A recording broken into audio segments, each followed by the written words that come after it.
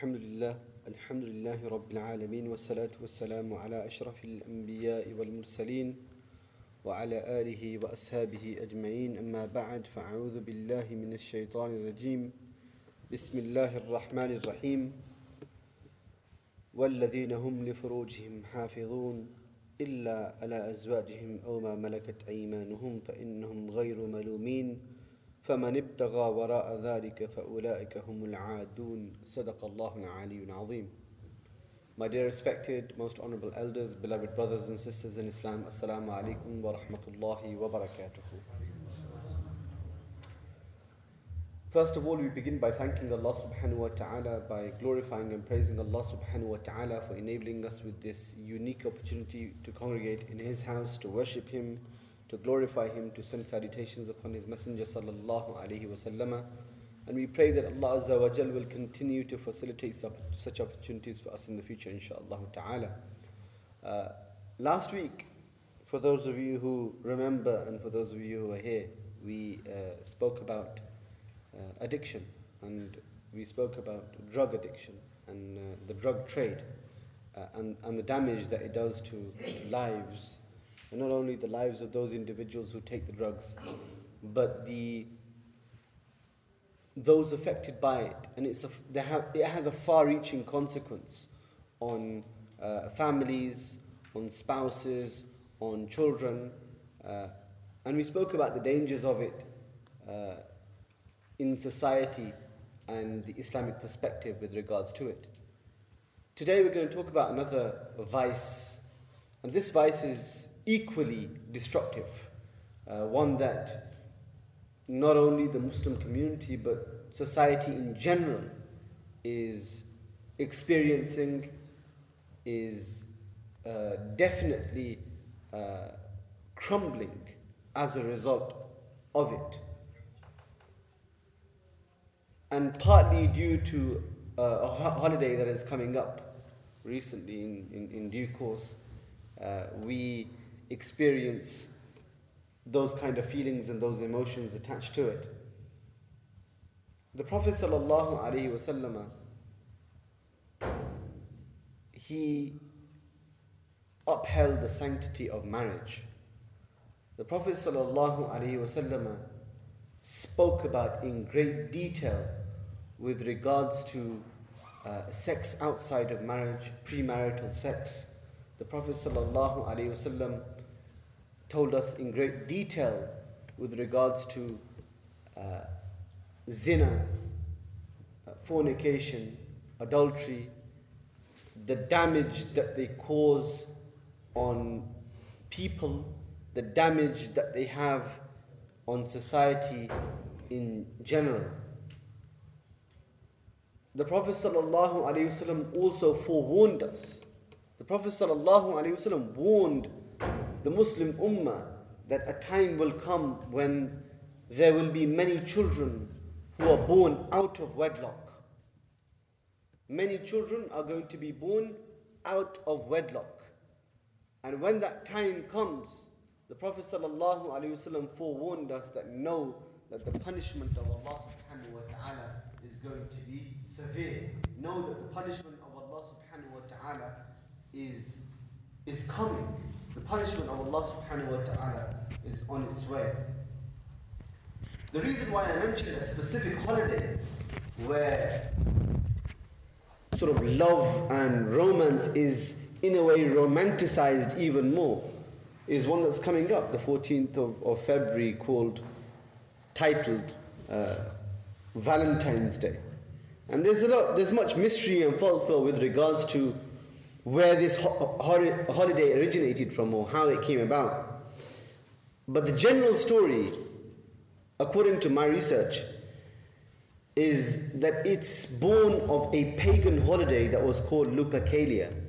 And the feast of Lupercalia. And this particular feast is where Roman men, they would sacrifice a goat or in some places a dog.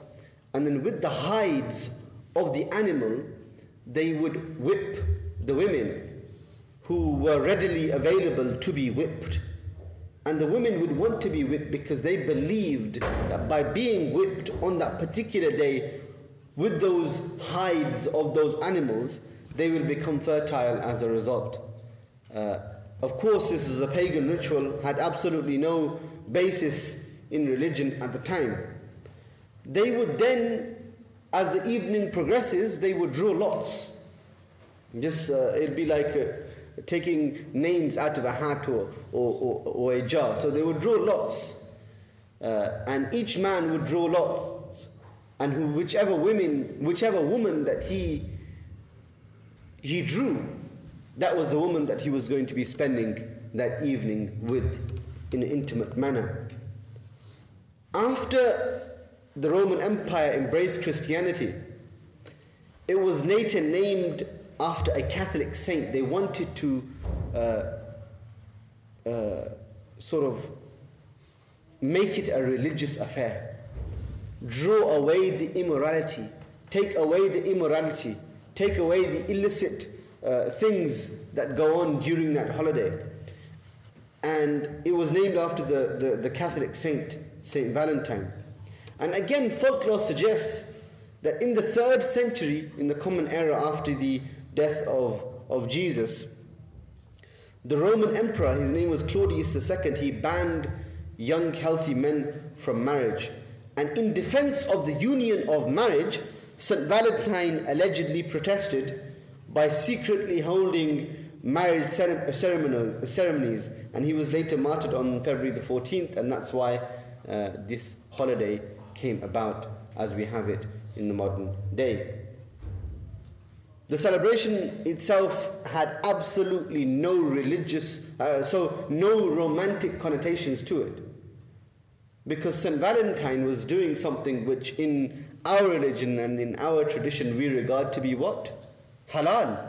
He was marrying people off during a time, in an era and in a place where people weren't allowed to get married. So it had no romantic connotations up until Chaucer romanticized it in the 14th century in his poems, and then Shakespeare in his sonnets and his stories, he romanticized it even further. And in the 19th century, I think it was in the 1840s, that's when it became commercialized the way we have it today. And commercialized in the sense that the first cards, Valentine's Day cards, were made, they were sold, and they were distributed in the new world, in the modern world. Today, the holiday has absolutely no religious significance, no religious affiliation, but it's common to both religious people and atheists. Everybody, all the people around the world know of what this holiday is and what it entails. Commonly, nowadays, it's a day when people distribute flowers, chocolates to people who they desire, to people who they want to be with, to people who they want to get together with. Commercially, after doing some research, I found out that every year, and the numbers are ever increasing, statistics show that approximately $20 billion is spent on this particular day, on the 14th of February. $20 billion. It's just, commercially, it's crazy. You know, and just take an example. Walk down to Tesco's. The local Tesco's. You can have the petrol station, for example. And as you walk in, there's always the aisle where they have the deals of the week, and where they have their offers. And during Christmas, you'll have the sort of Christmassy gifts and the Christmassy offers. And when it comes close to Valentine's Day, there's plenty of chocolates there, and flowers, and particular gifts with a Valentine's Day theme. So you see how commercial this event has become. And the negative impacts of this are severe, and they're far-reaching, because it's not just about giving of gifts. It's not just about exchanging of gifts, because if it was about exchanging gifts, the Prophet ﷺ told us 14 centuries ago. The Prophet ﷺ said, exchange gifts, for they increase your mahabbah, they increase your love for one another. The Prophet ﷺ told us that. But it's far-reaching, it's far worse than that. Because what it promotes is an unhealthy lifestyle. And I mean unhealthy, not just physically, but emotionally and mentally unhealthy lifestyle. Because what it promotes is, first of all, sex outside of marriage, premarital sex. It promotes a lifestyle which has caused or resulted in, and again, these are statistics, that 11,000 babies, 11,000 children every year are born out of wedlock. 11,000 children.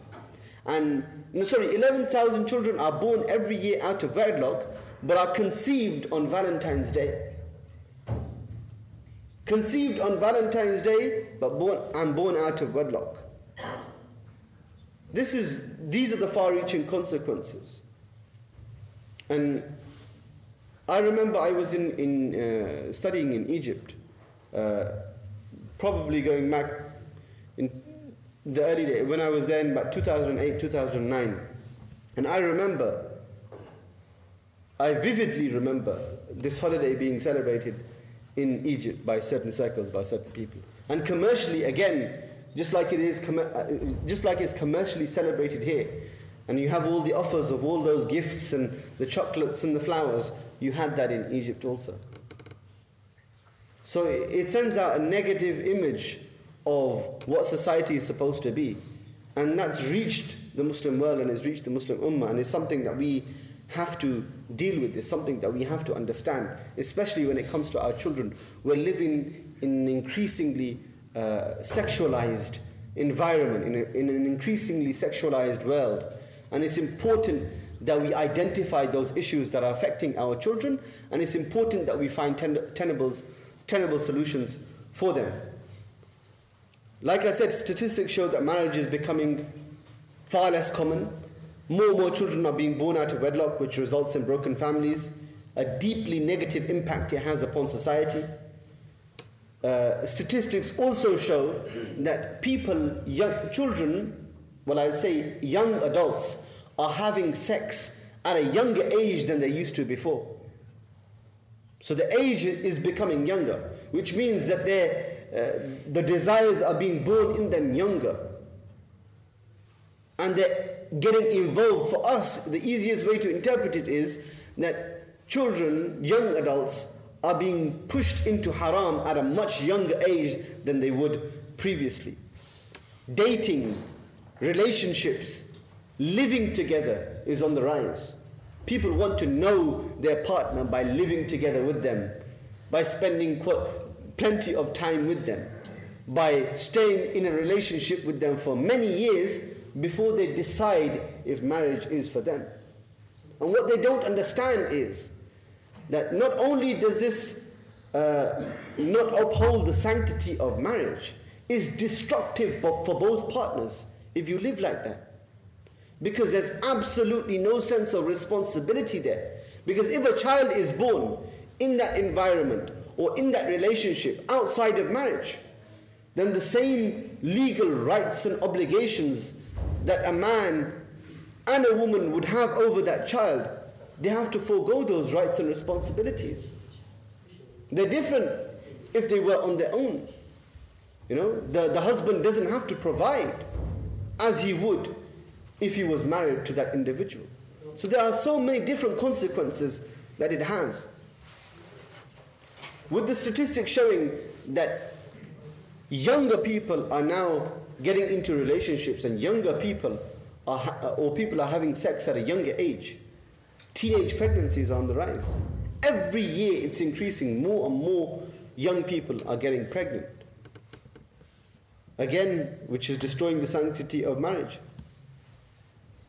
If you look at it as a whole, zina, fornication has become incredibly cheap. In fact, it's free. It's free for people. Whereas getting married has become incredibly expensive. So they look for the cheaper options to satisfy their desires. And don't think for one moment, now that we have, when we look in our own communities, and when we think that, and we see someone who's engaged in that type of behavior, someone who's who's gone down that wrong path, and we look down upon that person, we frown upon that person. We deem it to be un-Islamic and irreligious. It's important for you to understand that those feelings and those desires that people experience are natural. The Prophet ﷺ told us. The Prophet ﷺ told the youth, directed this conversation at the youth of the Quraysh. And he said to the youth of the Muslimin, that, "O youth, those of you who can get married, make sure you get married. And those of you who are unable to get married, then fast. And fast is what for you? A wija, it's a protection for you. It's a barrier between you and immorality." Because the Prophet ﷺ understood that people have urges. And those urges can potentially take them into haram and make them do something which is impermissible. So the Prophet ﷺ understood that. And the Prophet ﷺ was sinless. The Prophet ﷺ was ma'asum. The Prophet ﷺ didn't commit sin. But we, كُلُّ ابْنِ آدَمَ خَطَّاءٌ, the rest of us are all sinners. None of us are perfect. So when you see someone who's involved or engaged in that type of activity, don't look down upon them. Try to inform them of the religion. Try to explain this to them. Why Islam? You know, I was listening to an American scholar, and this particular American scholar, he stated that he knew of somebody, he knew of this young man who used to attend the masjid. And for a few years he hadn't seen him. And later someone informed him that this young man had apostatized and he had become a Christian. And then he found out his story. He saw a blog online written by that ex-Muslim. And he realized that the reason as to why he left Islam was there was no love in Islam. That was what the blog was titled, "There is no love in Islam." And he said that's what inspired me towards Christianity, that it's about love and it's about mercy and it's about compassion, whereas Islam doesn't have that. And again, I don't understand what type of Islam or what version of Islam that particular individual, that ex-Muslim, was exposed to. But our Islam is founded on love and mercy and compassion. You know, Allah subhanahu wa ta'ala is merciful. His merciful characteristic, or his merciful attributes, are the most recognized attributes of Allah subhanahu wa ta'ala. The Prophet sallallahu alaihi wasallam, his merciful nature is his overwhelming nature. The mercy of Allah subhanahu wa ta'ala is all encompassing and overwhelming. Yet unfortunately this individual was not exposed to it. What he meant when this particular individual was saying, what he meant by there is no love in Islam, is that Islam doesn't allow for relationships outside of marriage. And this is something that he wasn't inspired by. This is why he left and went to Christianity, which is weird because Christianity doesn't allow love or relationships outside marriage. Also, the sanctity of marriage is something that is common in the Abrahamic faith. And this is something that we're having to deal with, and we're having to explain to our children today. I've met young people who think that Islam is somehow strict, and Islam doesn't allow for romance of any kind. Islam doesn't allow for love or showing love and affection of any kind, whereas that's completely untrue. If you look at the life of the Prophet sallallahu alaihi wasallam, the Prophet sallallahu alaihi wasallam was loving and affectionate towards everybody. The Prophet sallallahu alaihi wasallam was merciful towards everybody. If you look at the Prophet alaihi salatu wasallam's relationship with his wife, where you see the romantic side of the Prophet sallallahu alaihi wasallam, there are so many examples that I can give you. There are multitudes of sayings of the Prophet sallallahu alaihi wasallam, often reported by his wives, which tell of his affection and of his mercy that the Prophet sallallahu alaihi wasallam would exhibit towards them. And it's something that we should learn from, and I'm sure most husbands here know anyway, right? You will know of the affectionate nature of the Prophet ﷺ and the romantic side of the Prophet ﷺ. Once Sayyidah Aisha radiallahu ta'ala anha, she states that the Prophet ﷺ, he was sitting in a room with her, and Sayyidah Aisha radiallahu ta'ala anha states that he was fixing his shoes at the time.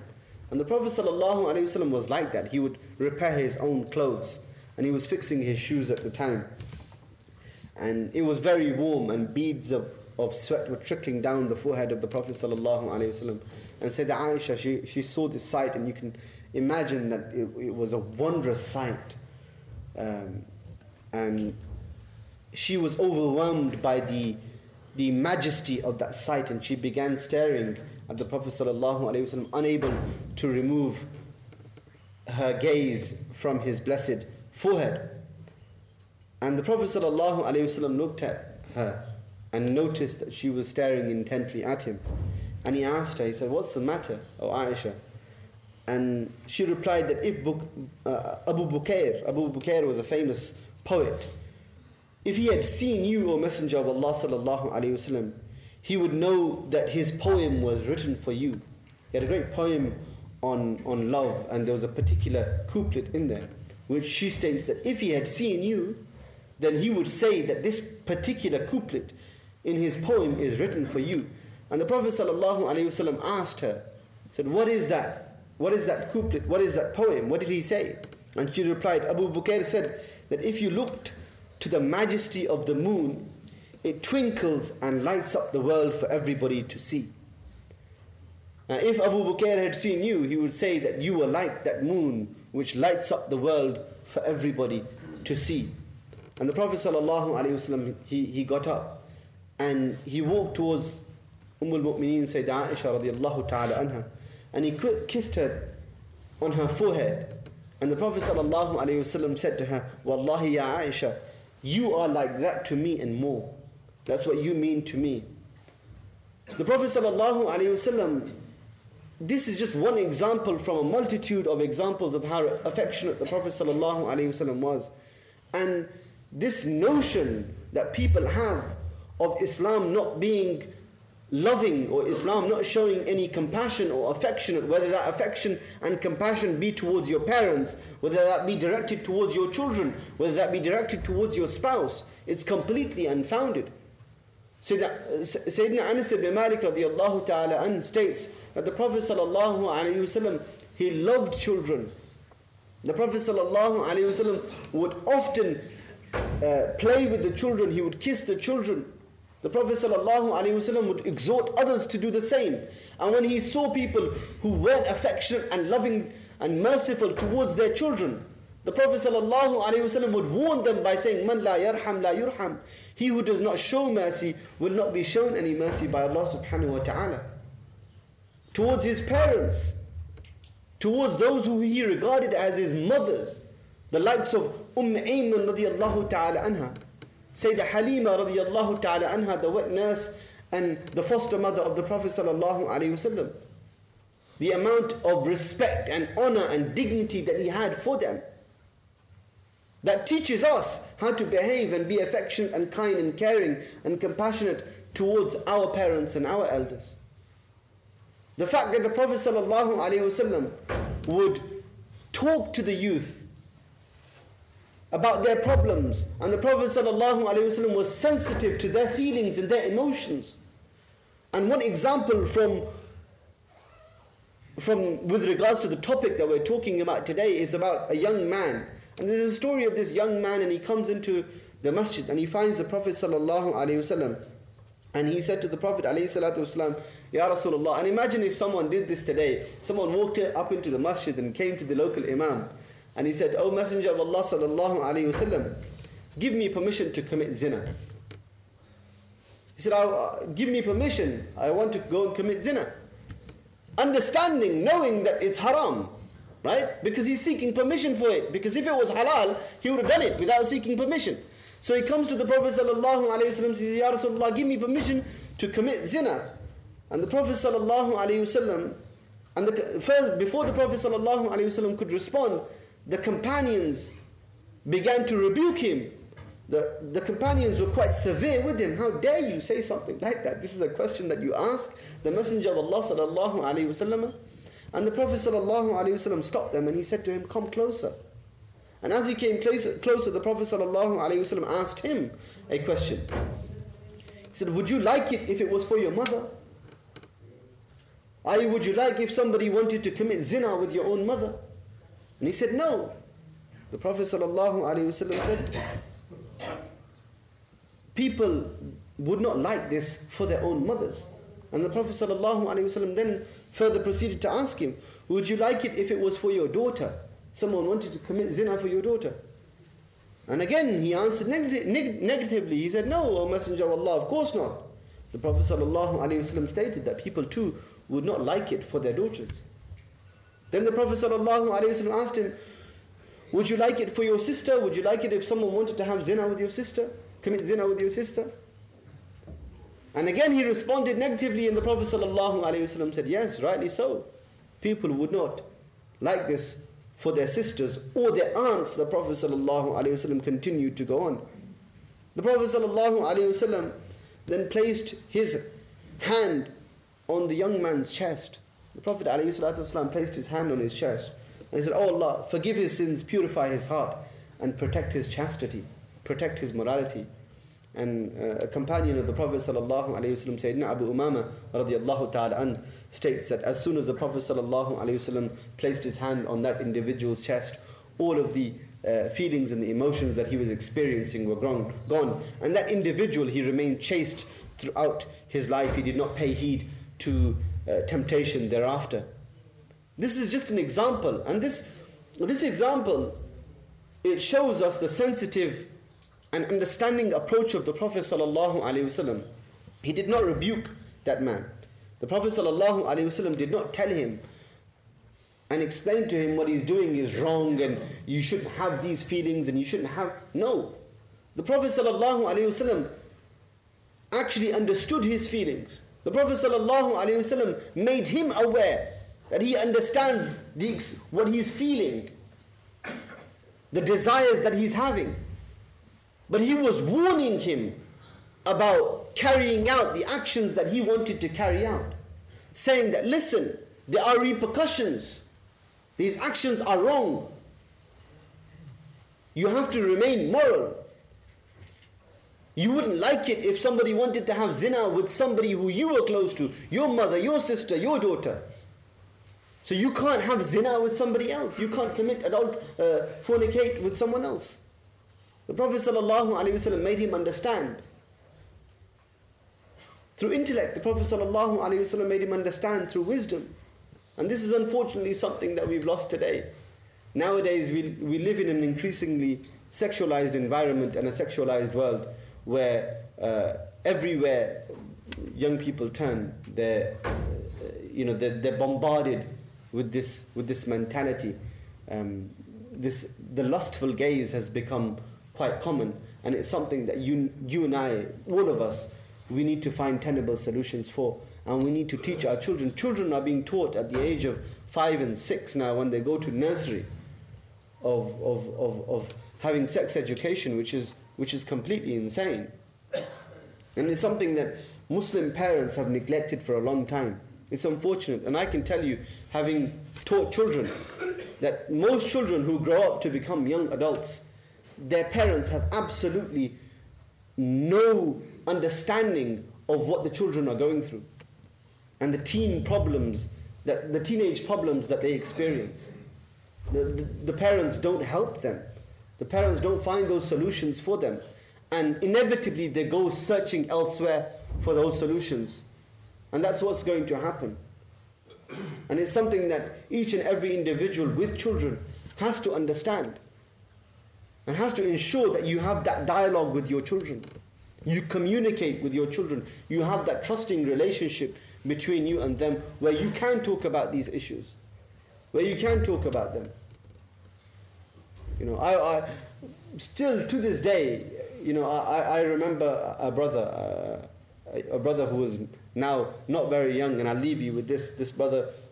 was into his 30s, and he did not know the fara'id of ghusl. He did not know that after having sexual intercourse, a man must make ghusl, and it's necessary that he has to do ghusl. He thought that a ghusl is just a shower and that's it. Wash yourself and that's it. He did not know that there are certain obligations that one must perform, like taking the water into your mouth and gargling that water, taking the water into the soft part of your nose, and then washing every hair on your body. Every hair on your body must be wet, which means that all of your entire body must be wet with water. He didn't know that. And he spent his entire life not knowing that. And he was quite upset when he had this conversation with me. He said that, why didn't my parents tell me this? And I said to him, I'll tell you why. Because when you were younger, your parents sent you to the masjid thinking that, well, I'm uncomfortable talking about these issues with him. But Imam Sahib in the masjid, he'll clarify those issues. Imam Sahib in the mosque, he will teach it. And when you came to the masjid, Imam Sahib at the masjid thought he was a bit uncomfortable talking about those issues. And he thought, well, the parents must have already told them at home or spoke to them about these issues at home. And the only person who loses out is a child, right? Grows up not knowing. And it's something that you need to understand. You need to have those conversations with your children, because those conversations are being had. Don't let your children find out and have their sex education when they reach their teens and they're studying biology in school. Talk to them about their biology at home, right? In a sensitive manner, with a genuinely sensitive and understanding approach. May Allah subhanahu wa ta'ala give me and you the tawfiq and the ability to act upon the teachings of the Quran, the blessed sunnah of the Prophet sallallahu alayhi wa sallam. Wa akhiru da'wana alhamdulillah.